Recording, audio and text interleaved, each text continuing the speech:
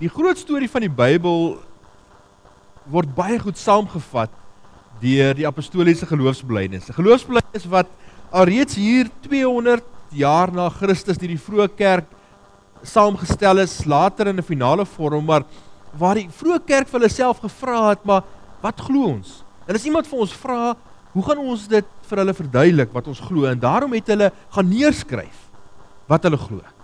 En kom ons bely dan ook ons geloof aan die hand van die apostoliese geloofsbelijdenis.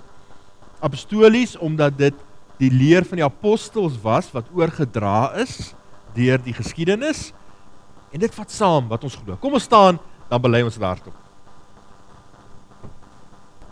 Ek glo in God die Vader, die Almagtige, die Skepper van die hemel en die aarde, en in Jesus Christus, sy eniggebore Seun, ons Here, wat ontvang is van die Heilige Gees, gebore is uit die maagd Maria, wat gelei het onder Pontius Pilatus, gekruisig is, gesterf het en begrawe is, en ter helle neergedaal het, wat op die 3de dag weer opgestaan het uit die dode, wat opgevaar het na die hemel, en sit aan die regterhand van God, die Almagtige Vader, van waar hy sal kom om te oordeel, die wat nog lewe, en die wat reeds gesterf het.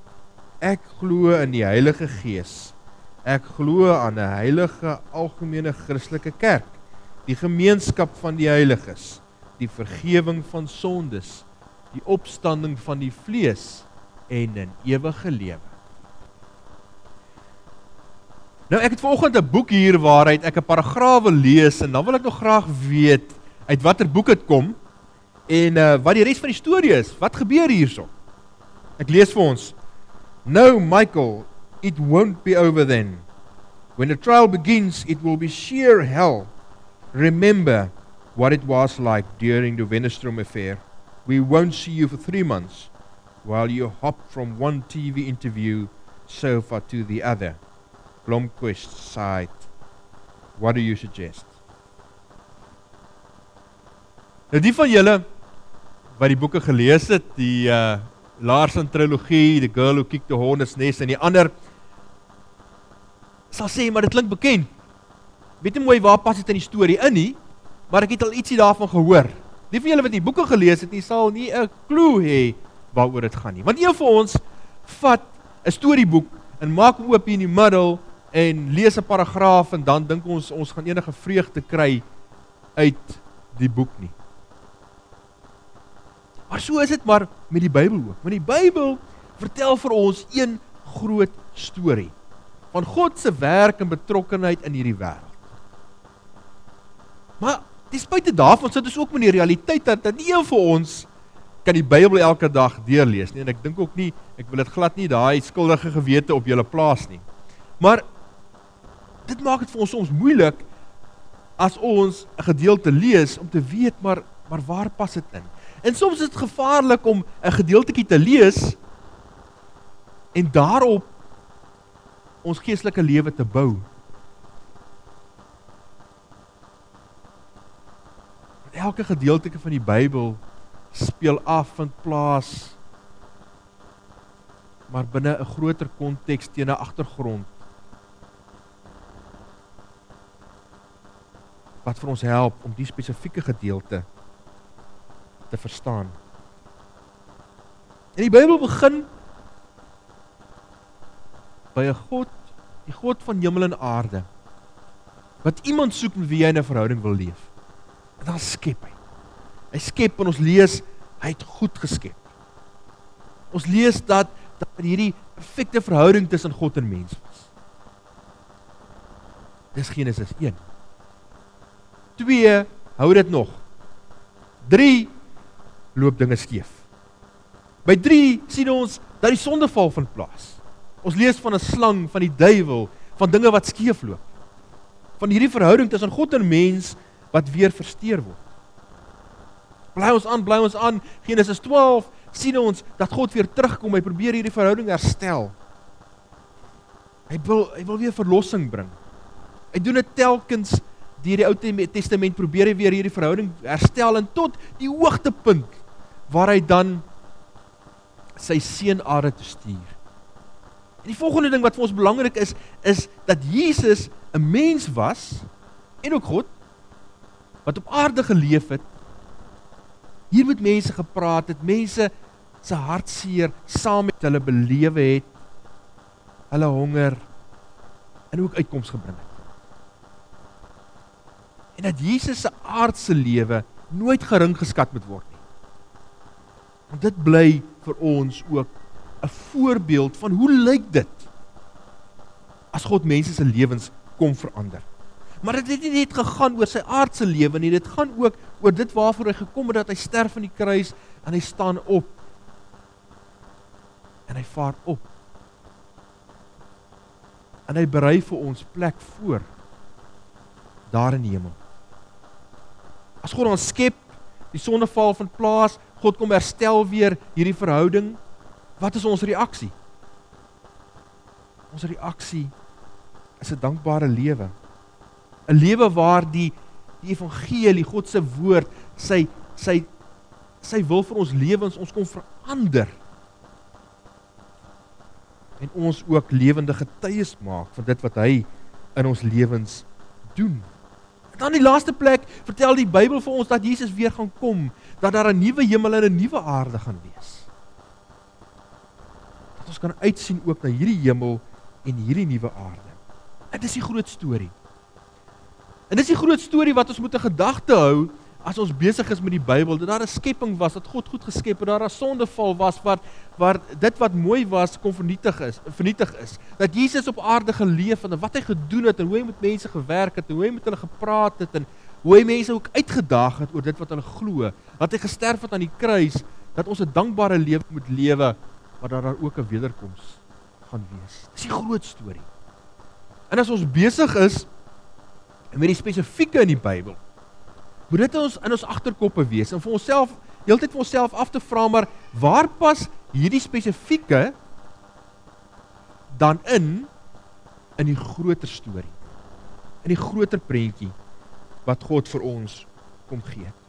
En dit bring ons dan by die gedeelte wat ons vandag wil lees, Handelinge hoofstuk 7. Handelinge hoofstuk 7 lees ons van Stefanus se steniging.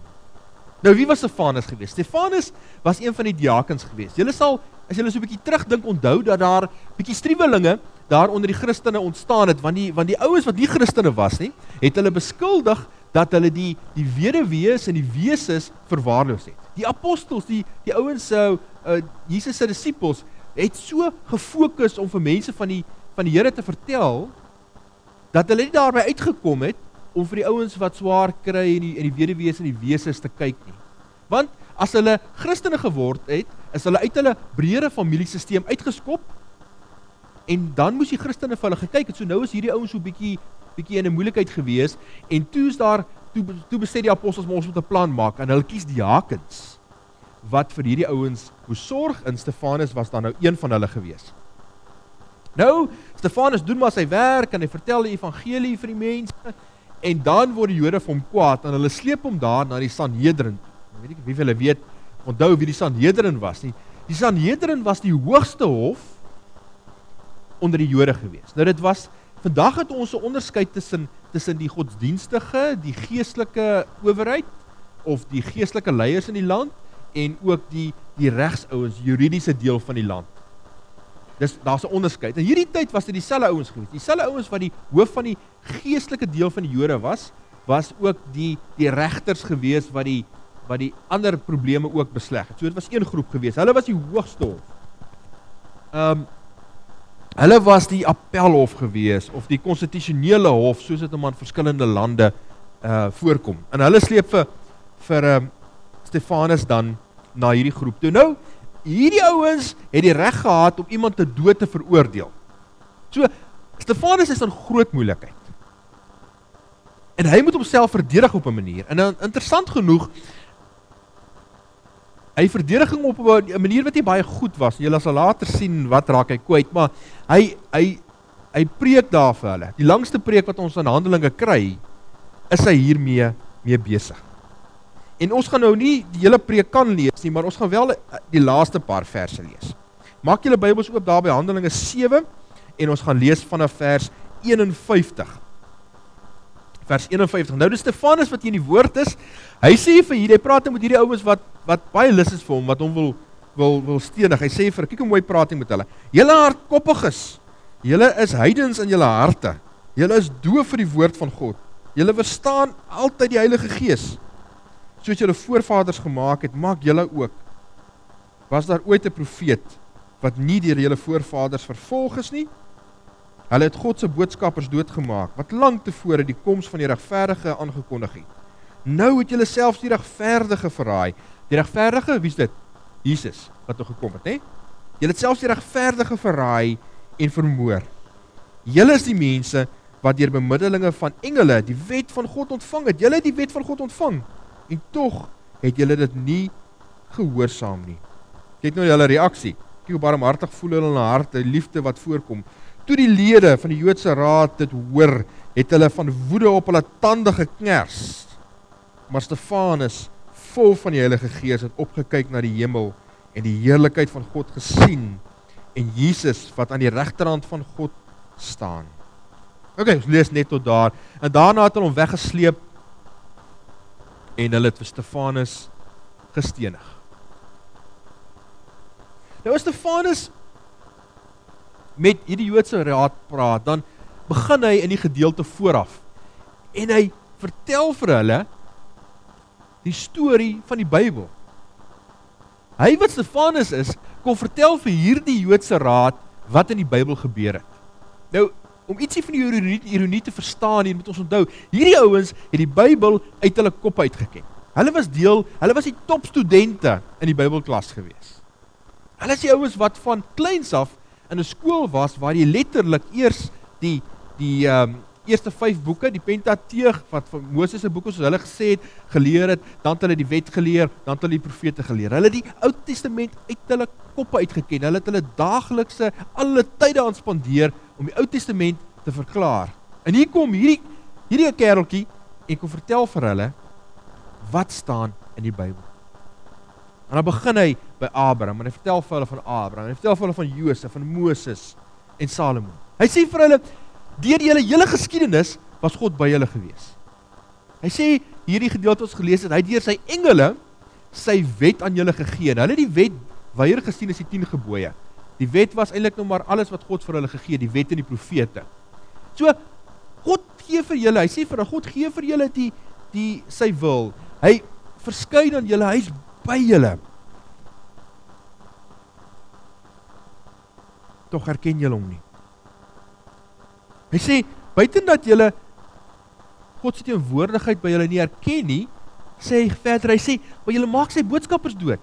Die wat hy vir julle gegee het om met julle te kom praat, maak julle dood. En dan die hoogtepunt, dan sê hy, maar nou het julle ook vir Jesus, die regverdige, Jesus se eie seun doodgemaak, nadat God hom vir julle gestuur het. Nou in hierdie gedeelte is daar 'n skreeuende stuk ironie wat hier voorkom.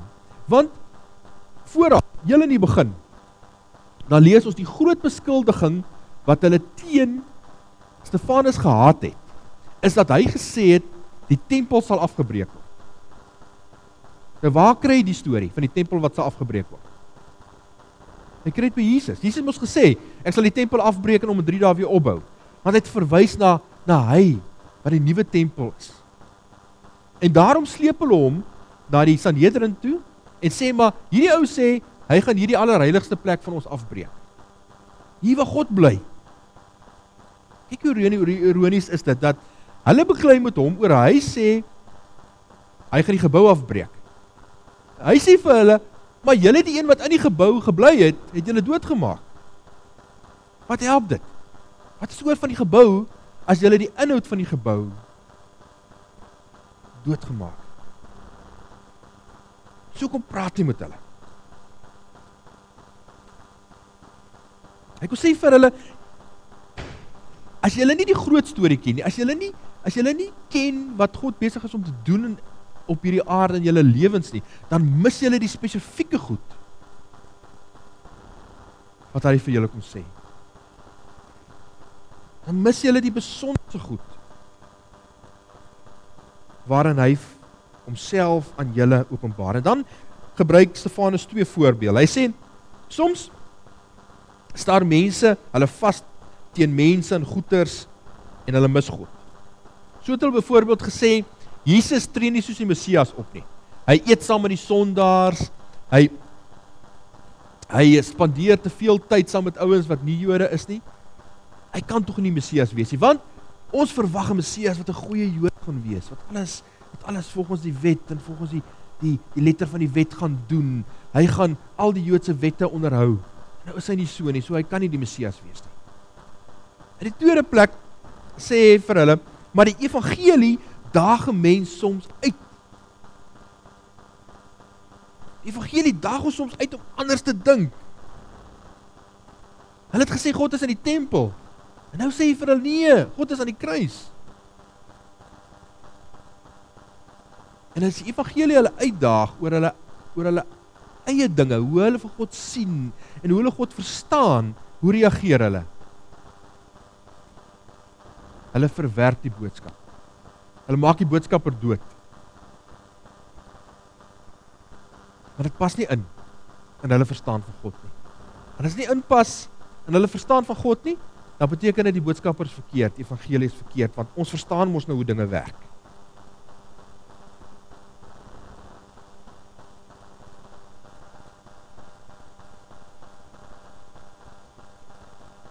Rick Warren sê, the Sanhedrin was informed, but not transformed. Hierdie ouens het al die kennis gehad. Hulle het alles op 'n kopvlak, op 'n kognitiewe vlak verstaan, maar dit nie hulle lewens verander. Hulle was nie sensitief vir dit wat God in hulle lewens kom doen het nie. Nou, hoe lyk dit in ons lewe? Die gevaar is dat ons ook verblind kan word deur mense en goeters en kultuur en gebeure. Dat ons so kan vaskyk dalk teen mense wat mede-Christene is, wat foute maak. En dan sê ons maar, ja, ek wil nie 'n Christen wees nie, want kyk hoe leef daardie persoon. Dan staar ons vas teen mense. Of teen goeters partykeer, ons eie drome of ons eie materiële goed of dit wat die evangelie van ons vra om op te offer, dan staan ons daaraan vas. En dan deins ons terug vir wat dit van ons vra. Of teen hoe 'n kerk moet lyk en hoe hy moet funksioneer en wat hy nie moet doen nie. Dan staan ons daaraan vas. Dan sien ons nie wat daar agter sit nie. Dan sien ons nie God daar agter raak nie.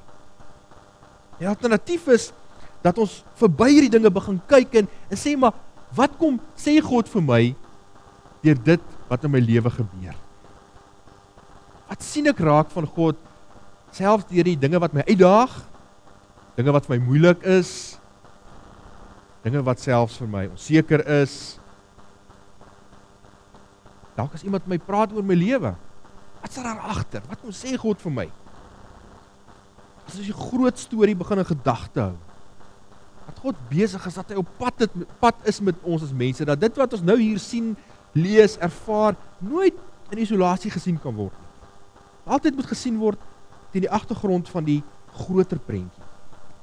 En as ons met daai oogpunt begin kyk na wat God in ons lewens doen, dan kom ons agter, maar God is elke dag nuut. Hy's verrassend soms. Ons kry hom op plekke wat ons hom nie verwag nie. Hy gryp in ons lewens op maniere wat nie binne ons raamwerk pas nie. Dan begin ons die misterie van God se werk in ons lewe ook ontdek. Ons oor raak sensitief vir wat God in ons lewens wil doen. Wat sien julle hierso?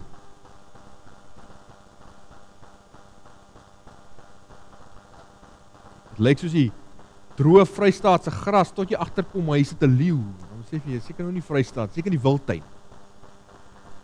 As ons daar wildtuin toe gaan in die eerste dag, dan sien ons nie baie bokke en goed nie, want alles lyk dieselfde. En dan soos jy nou die verder daar in die wildtuin tyd spandeer, dan raak jy oë sensitief. Jy begin daar agterkom, wat is die verskil tussen 'n bok wat daar in die bos staan of 'n leeu wat daar sit? en net die bos. Is ook in ons geestelike lewens. As ons die groter storie ken, as ons die groter storie van God se woord ken, dan begin ons om makliker herken in ons lewens. Ons begin op plekke kry wat ons nie verwag nie. Ons begin om op plekke raak sien waar ons nie gedink het hy kan wees nie. Dan kom verander hy ons paradigmas van hoe dit lyk as God in jou lewe werk. Hy kom daag ons uit om anders te dink. Om soms breër te dink en weier te dink oor wat hy in hierdie wêreld kan doen. Hy kom daag ons uit om te sê, maar weet jy, jou prentjie van wie God is en wat hy doen, is maar 'n klein stukkie van die realiteit wat jy sien. Dalk wil God baie meer doen. Dalk wil hy op 'n ander maniere in jou lewe en deur jou werk en in ander mense se lewens ook werk. The goal of the Bible is not only to inform, but to transform. Dit is die uitdaging wat ons het. Dat as ons die Bybel lees, om nie net te sê, maar wat leer ons nie? Wat leer ons van God in die geskiedenis nie? Wat leer ons van hoe God werk en hoe hy dink en is dit reg, is dit ding verkeerd nie? Want solank ons daar teen vasstaan, solank ons daar stop, dan gaan ons nie dieper nie. Dan sien ons nie God se hart raak nie. Dan sien ons nie raak wie hy is nie. Solank ons oogklappe aan het, wat gevorm is deur ons verstaan van God, hoe hy werk met mense, ons agtergrond, ons kultuur, breek God nie deur en transformeer ons nie. Dis wat God wil doen. Hy wil die inligting in sy woord gebruik om ons te transformeer. En as ons nie die inligting het, kan ons nie getransformeer word nie. Maar as ons by die inligting stop, van daar ook nie transformasie plaas nie. Sluit af. Wat wil God vir jou sê? Dallas Willard, een van die ouens wat baie diep dink oor hoe God se woord mense kon verander. Skryf die volgende. Those who operate on wrong information are likely never to know the reality of God's presence in the decisions which shape their lives, and will miss the constant divine companionship for which their souls were made. As ons met ons eie prentjie van God werk, dan sien ons hom nie raak nie. Dan mis ons hom. Maar as ons lief raak vir God se woord, as ons daarin begin delf, as ons begin sien hoe hy deur die eeue gewerk, dan raak dit vir ons makliker om hom nou ook raak te sien. Dan raak dit vir ons makliker om te sien dit wat hy nou vir ons wil sê en hoe hy ons lewens wil transformeer en hoe hy vir ons ook wil nuut maak. Wat wil God vandag ook vir jou sê? Amen.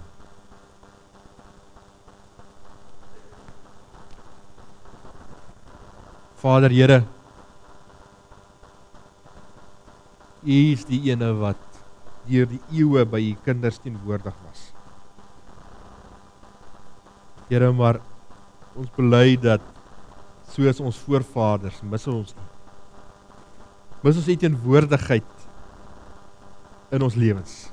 Sien ons soms net die bos raak, maar mis ons U wat daar tussen die blare ook staan. O Heilige Gees, bid dat U vir ons sal kom transformeer. Here, gebruik dit wat ons lees en dit wat ons weet om ons lewens ook nuut te maak. Vader, dankie vir die groot storie vir die verhaal van getrouheid, van genade, wat deur die eeue geloop het. Dankie vir u teenwoordigheid by ons. Ons loof u en ons prys u naam daarvoor. Here, ons bid vir ons gemeente, ons bid dat u vir ons sal lei, sal inspireer, elke lidmaat sal oortuig van u wil, vir ons ook sal inspireer, Here, vir dit wat u ook wil hê, ons moet doen in en deur ons gemeente. Lei ons leiers ook met die kerkraadsvergadering, dat ons u wil sal soek, Here. Dat ons deur u gees ook sal praat en u wil sal raak sien. Ons bid ook so vir die kruismusiekvergadering, seën die vrouens ook daar met u leiding en u insig. Dankie Here vir u teenwoordigheid, vir u getrouheid en vir u sorg. Amen.